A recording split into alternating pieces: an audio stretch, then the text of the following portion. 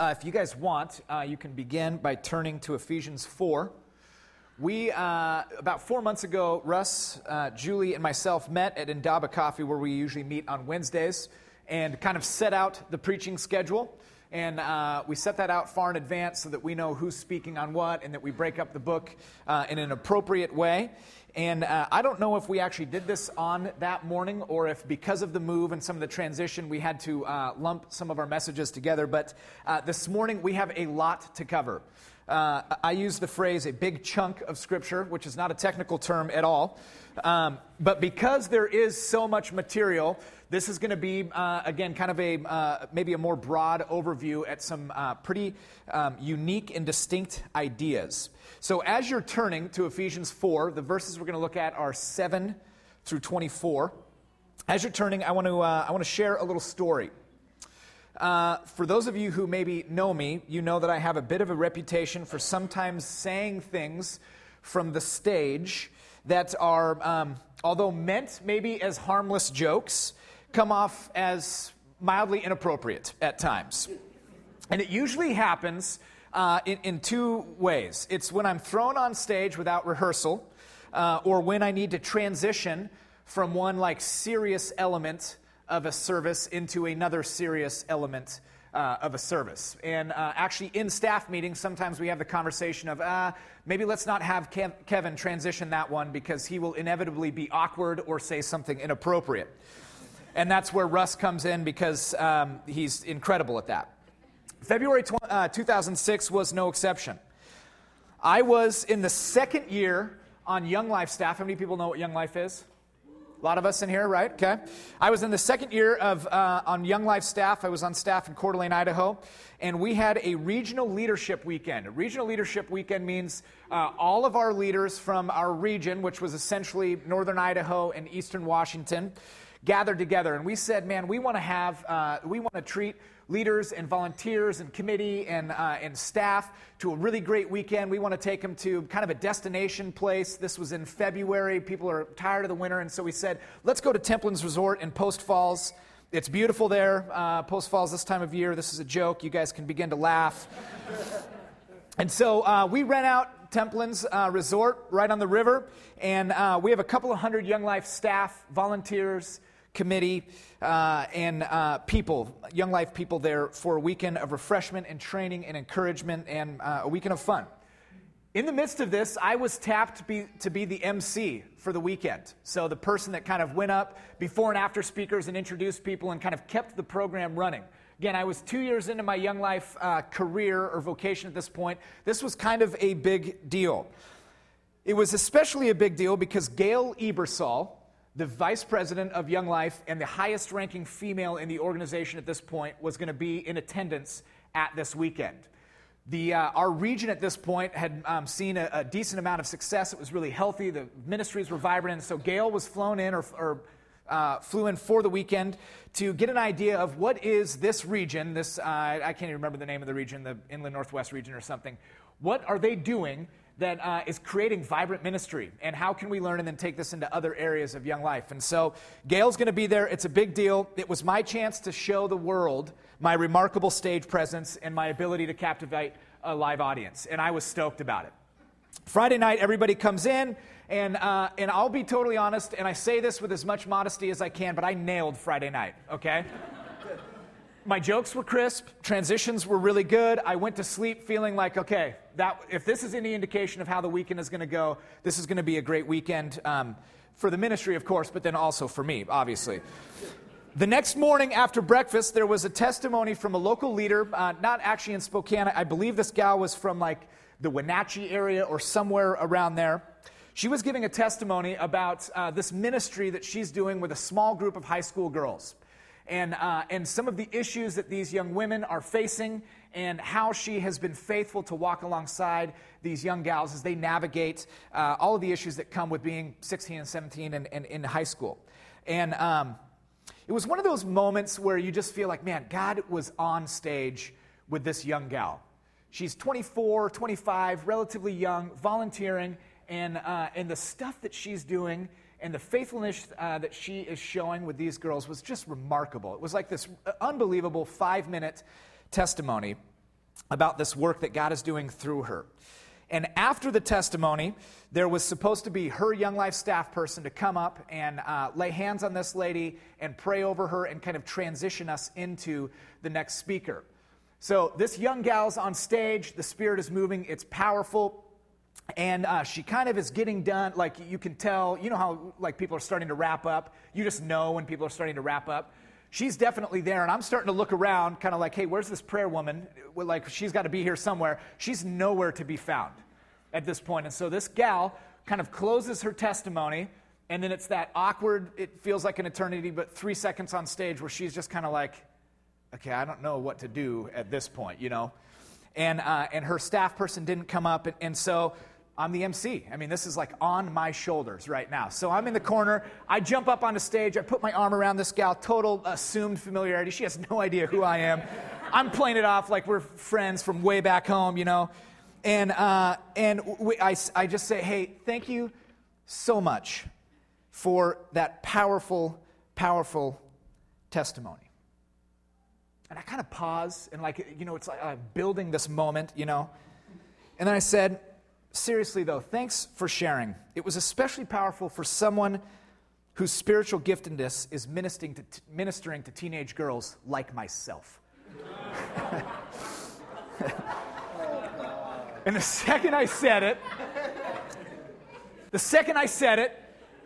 people didn't laugh. Like, this was good. I'm glad you laughed this morning because people in the crowd did not laugh at this moment. The second I said it, there was that like lump grew in my stomach. And I just, like, the internal thoughts were, whew, that was not an appropriate comment at that point. And the air kind of left the room, and this gal felt super awkward. And then I just kind of looked around and had a couple of moments of awkwardness, and I met eyes with Gail in the back. She was standing in the back, because vice presidents never sit down. They're always standing in the back. And she had this look on her face. And it was a look that, she didn't need to say words. It was the look that said, Kevin, I'm not angry. Kevin, I'm not even mad. I'm just deeply disappointed in you at this moment. And so I just awkwardly said, okay, and here's our next speaker, and then walked off the stage. So, although untimely and perhaps a little irrelevant, my joke was intended to communicate a biblical truth. The truth that we all do, in fact, have spiritual giftedness, right? That's what I was trying to get at. I just said it in a really stupid way. Your spiritual giftedness is that place deep within your soul, given to you by God, not of your own merit. It's the hardwiring that makes us uniquely individual in how we best serve and extend the kingdom. Paul is hoping to expose this truth in verses 7 through 16. This is the first part of this big chunk of Scripture that we're going to be looking at. Paul is hoping to show us that we have all been given gifts that need to be used. This is what he says, and you can read along. Again, verse 7 is where we start. And he says this, "But grace was given to each one of us according to the measure of Christ's gifts. Therefore it says, when he ascended on high, he led a host of captives, and he gave gifts to men. In saying he ascended, what does it mean? But that he had also descended into the lower parts of the earth. He who descended is one who also ascended far above all the heavens, that he might fill all things." We'll talk about what that means in just a moment. "And he gave the apostles, the prophets, the evangelists, the pastors and teachers, to equip the saints for the work of ministry, for building up the body of Christ, until we attain the unity of the faith and the knowledge of the Son of God, to mature manhood, to the measure of the stature of the fullness of Christ, so that we may no longer be children, tossed to and fro by the waves and carried about by every wind of doctrine, by human cunning, by craftiness and deceitful schemes. Rather, speaking the truth in love, we are grown up in every way into him who is the head, into Christ, from whom the whole body, joined and held together by every joint with which it is equipped, when each part is working properly, makes the body grow so that it builds itself up in love." So Paul kind of begins as he often does, reminding us of a pretty profound gospel truth. Essentially what he's saying in that first part when he's talking about the ascension and descending into the lower parts of earth, he's essentially saying this: the Lord became flesh. He conquered evil. He turned upside down the systems of the world. He defeated all of the enemies. And after 3 days, he is the resurrected king. Gospel truth, right? He ascended into the heavenly realms where he now, through his grace, bestows upon each love and mercy and blessing and gifts. So he takes those first few verses and he sets the stage for this transition. Because up until this point, Paul has really been pushing the idea of Christian unity, of togetherness in the church. As you may have noticed, if you've been following along with the Ephesians series, there's been this foundational theme up until this point of this idea of we need to be unified. But now there's a subtle shift in this message, right? Paul brings to the forefront the idea that in our unification, in our need to be unified, each of us is different. We each have been given a unique gift, one that sets us apart from others. He transitions from a message of the need for all to be unified in one body, faith, baptism, one hope, etc., which he talks about earlier in chapter 4, to the idea that we're all created different.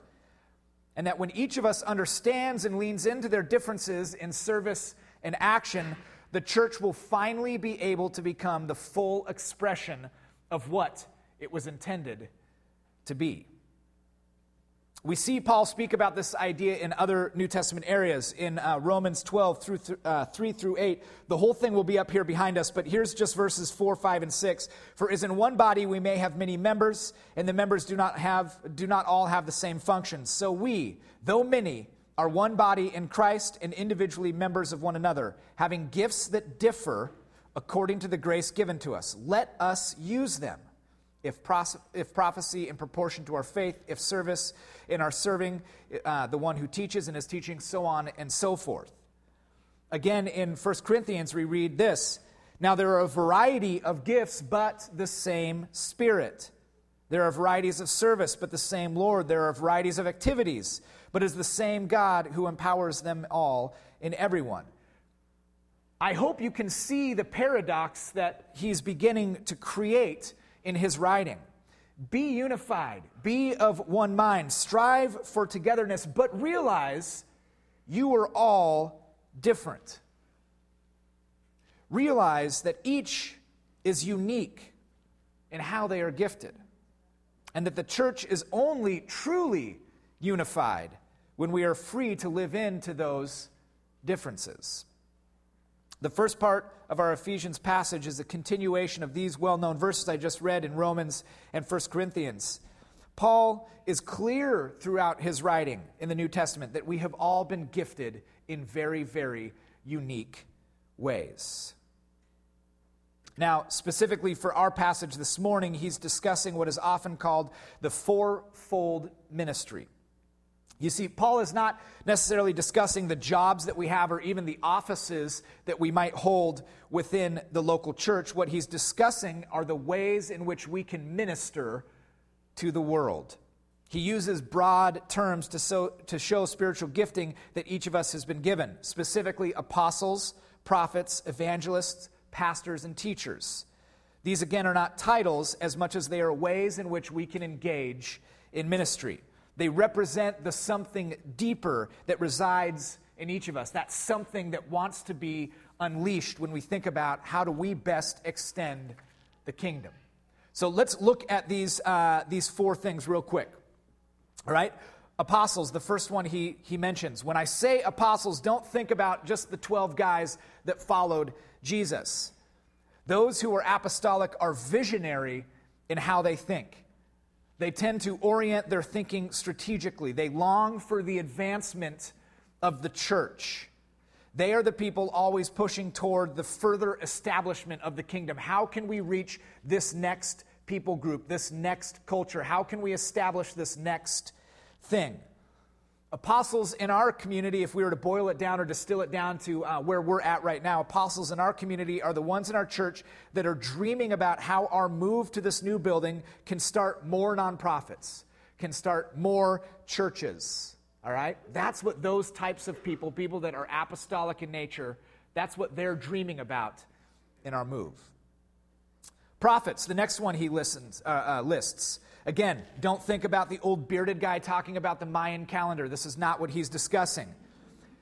People who think prophetically are the ones not afraid to ask questions, the ones not afraid to wrestle with the status quo.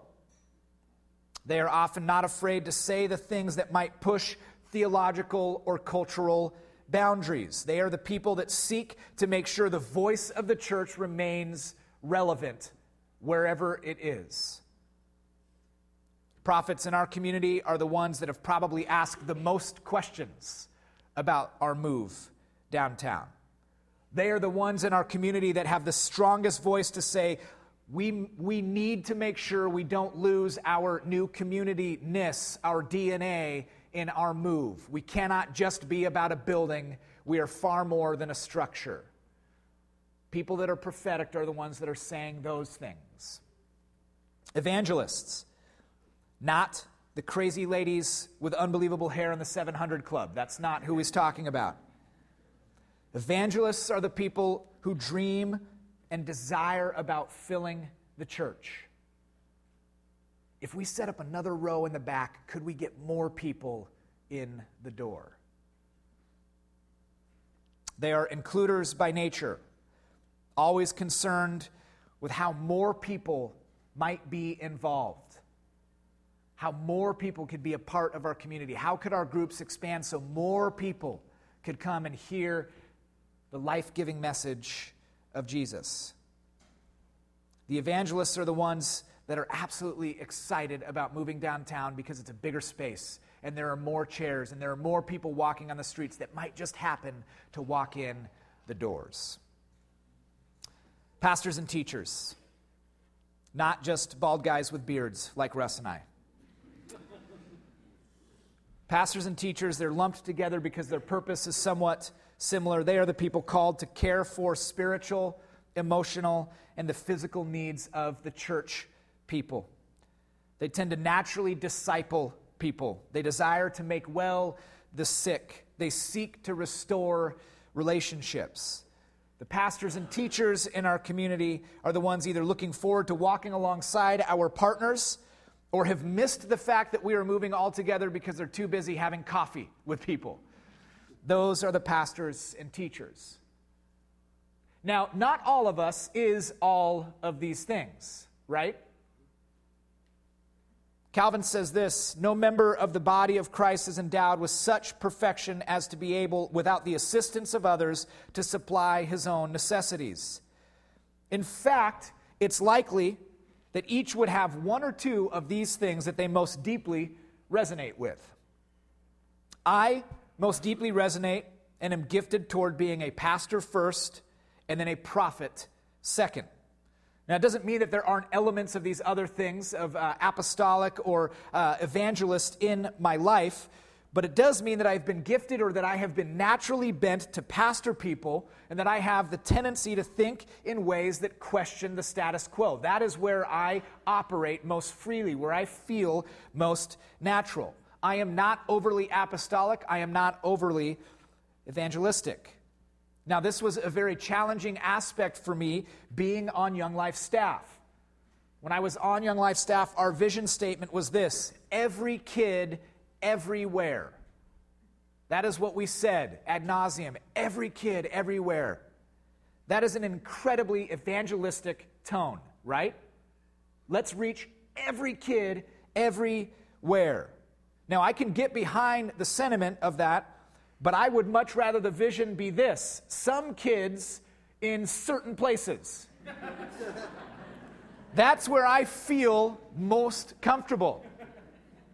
They tried that for a little while. They had a tough time raising money, honestly. I am not an every kid, everywhere kind of guy. That's just not how I am wired. Filling a room with people who don't know Jesus is not nearly as exciting for me as sitting across a table with a high school kid struggling to find their identity. To this day, Sunday service is probably my least favorite aspect of my job here. I would much rather be involved or invited into a situation that needs pastoral counseling. That's where I feel at home. It's not right, it's not wrong, it just is. It's how I'm wired. We are all wired differently. The ways I best operate, the ways that I am most effective in my work for the kingdom are when I operate out of the gifts that God has given me. When I'm able to pastor, when I'm able to think and speak prophetically. Here is what's critically important about this passage, is it forces us to wrestle with the reality that we are all gifted differently, and that we all play a critical part to the formation of the body. Each of these gifts, the fourfold ministry, is represented here in this room, within each of you. One or two of these things resides. One or two of these things is hardwired into you. And if it's not already, it's waiting to be recognized and employed for the good of the kingdom. Every single one of us, everyone here has a part to play. And if the church is to truly be the church, then our unique differences, our strengths, our talents have to be employed for the body to be built in love. The tension is that our unity, the very thing that Paul spends the first 3 chapters of Ephesians calling us into, is most perfectly seen when we individually utilize our unique and different gifts for the benefit of the church. That is when the church is most full. That is when the church is most strong. The church is only the church when its intention is apostles and prophets and evangelists and pastors and teachers all working together, unique in their strengths and gifts, but unified in their purpose and mission. And that is what we have to figure out. How do we lean in to those things that God has given us specifically? Now, Paul makes a radical transition at this point in our chunk of Scripture this morning. At this point in the section, Paul kind of concludes the unity through diversity thought and goes back to connect to the thought he started with in chapter 4. It says this, starting in verse 17. Now I say this and testify in the Lord, you must no longer walk as the Gentiles do in the futility of their minds. They are darkened in their understanding, alienated from the life of God because of the ignorance that is in them due to their hardness of heart. They have become callous and have given themselves up to sensuality, greedy to practice every kind of impurity. But this is not the way you learned in Christ, assuming that you have heard about him and were taught in him as the truth is in Jesus, to put off your old self, which belongs to your former manner of life and is corrupted through deceitful desires, and be renewed in the spirit of your minds, and put on the new self, created after the likeness of God in true righteousness and holiness. Paul began chapter 4, which Russ discussed last week, using this picture of walking. Remember, he says this, walk in a manner worthy of the calling with which you have been called. Remember, this is the first time in the book of Ephesians that he explicitly instructs the reader to do something.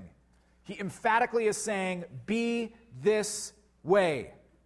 He says, walk in humility, in gentleness, and in patience, bearing with one another, in love. And if done, it will show the world our oneness. In our walking, the imperative is that we strive to keep the oneness in the community of faith.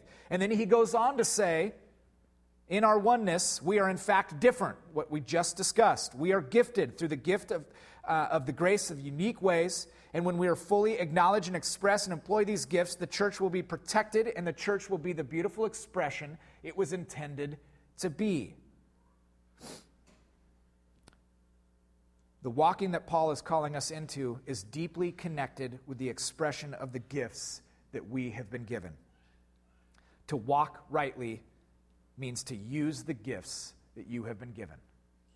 To lean into the ways that you are hardwired. And so in verse 17, he says, do not walk as the Gentiles walk. How many people have seen a baby first try to walk? Start with the first few steps. Raise your hand. But most of us, right? If you don't own, people don't own a baby. If you don't have a baby, came out wrong. If you don't have a baby, let's say, again, didn't rehearse it, guys, sorry. If you don't have a baby, if you don't have family members that have babies, you've seen it through friends or on the internet or whatever. Here is the deal with babies. So I've had 3 of them now. They're now grown. But here's the deal with babies. They're not very smart. In fact, I would say this. I would say cognitively and physically they are very limited human beings. But when they begin to walk, when they take those first few steps, I genuinely believe that they are trying their best. And I think it's not really fair for us to expect much more for the first couple of weeks, right? They're going to take a few steps, and then they're going to fall down. They're going to take a few steps, and then their big heads just careen them right into the ground. They just don't have the talent or the skills right away. But this is okay, right? Nobody gets mad at their baby because they can't walk right away. It's okay because they are walking in relation to their cognitive and their physical ability at that point. Paul goes back to this walk metaphor to remind us that we now know too much to walk as we once did. We know Christ. We have accepted His grace and His mercy. We have experienced His love. We have been called and we have been given gifts to be used in the kingdom.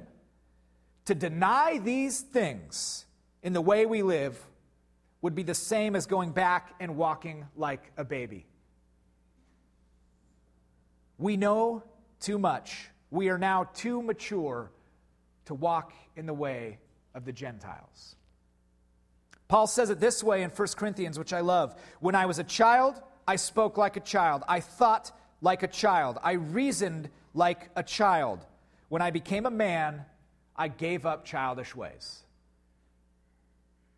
When we cease to walk rightly, we are walking like the Gentiles. It's the same as reverting to childish ways. It's living into the old self, as he says towards the end of our section. And this is exactly what Paul warns us about. Over the last year or so, and I'll kind of end with this story here. Over the last year or so, I've had a privilege of witnessing a life of somebody who was very, very dear to me become absolutely transformed. My sister. She is an incredible woman. She's 8 years older than me. I have 2 sisters, 9 years older and 8 years older than me. I was assuredly an accident. My sister is an incredible woman, somebody who I look up to very, very much. She's a devoted wife. I believe they are celebrating their 20th year anniversary here next year.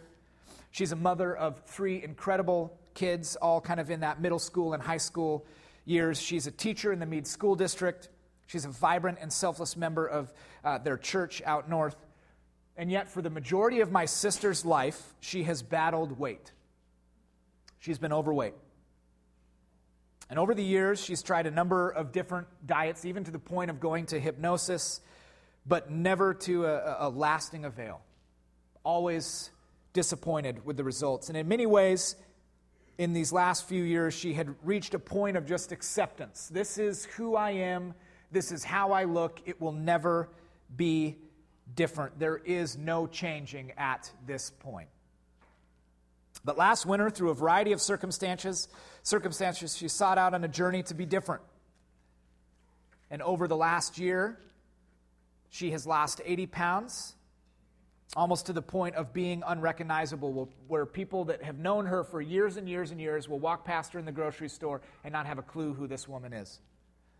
She's healthier than she's ever been. She has confidence and esteem in ways that she's never had in her entire life. And in many ways, she is exactly the same person, but she is totally different. It's been a remarkable story of transformation that I've just been able to watch and celebrate. I remember talking with her this last summer about the differences in her life over the course of the 6, 7, 8 months that she had really started out on this new journey. And she listed a number of things like healthier eating, and she has certainly changed the way she understands food and her diet and portion control and so forth. She listed a number of things.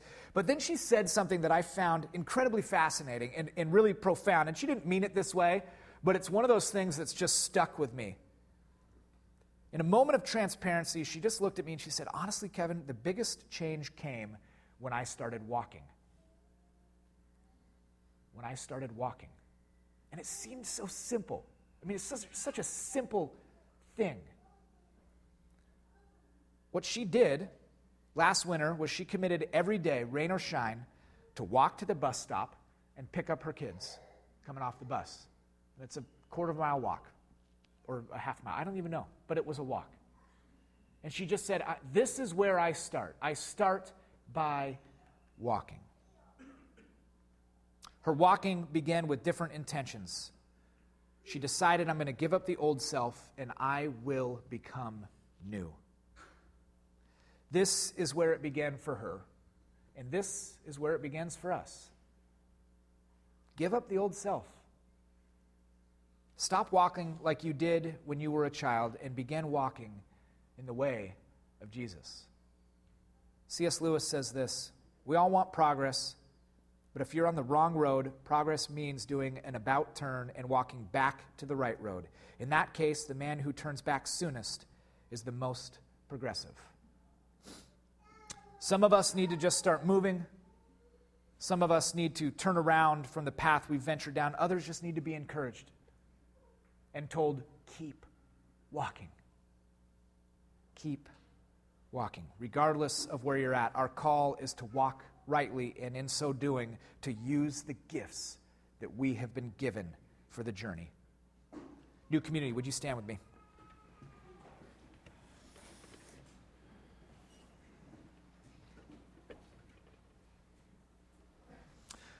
This is my benediction, my prayer over you as we leave this morning. Lean into the gifts you have been given. Let them be what guides your actions, no longer reverting to childish ways that we once thought were acceptable. Walk so that your life will honor him and be true to the call which he has placed on you. Daily put on the new self that you have been freely given through his abundant grace and mercy and love, and trust that as you serve through your unique giftedness, you are helping to further unify the church. Amen. Amen. Go in peace today.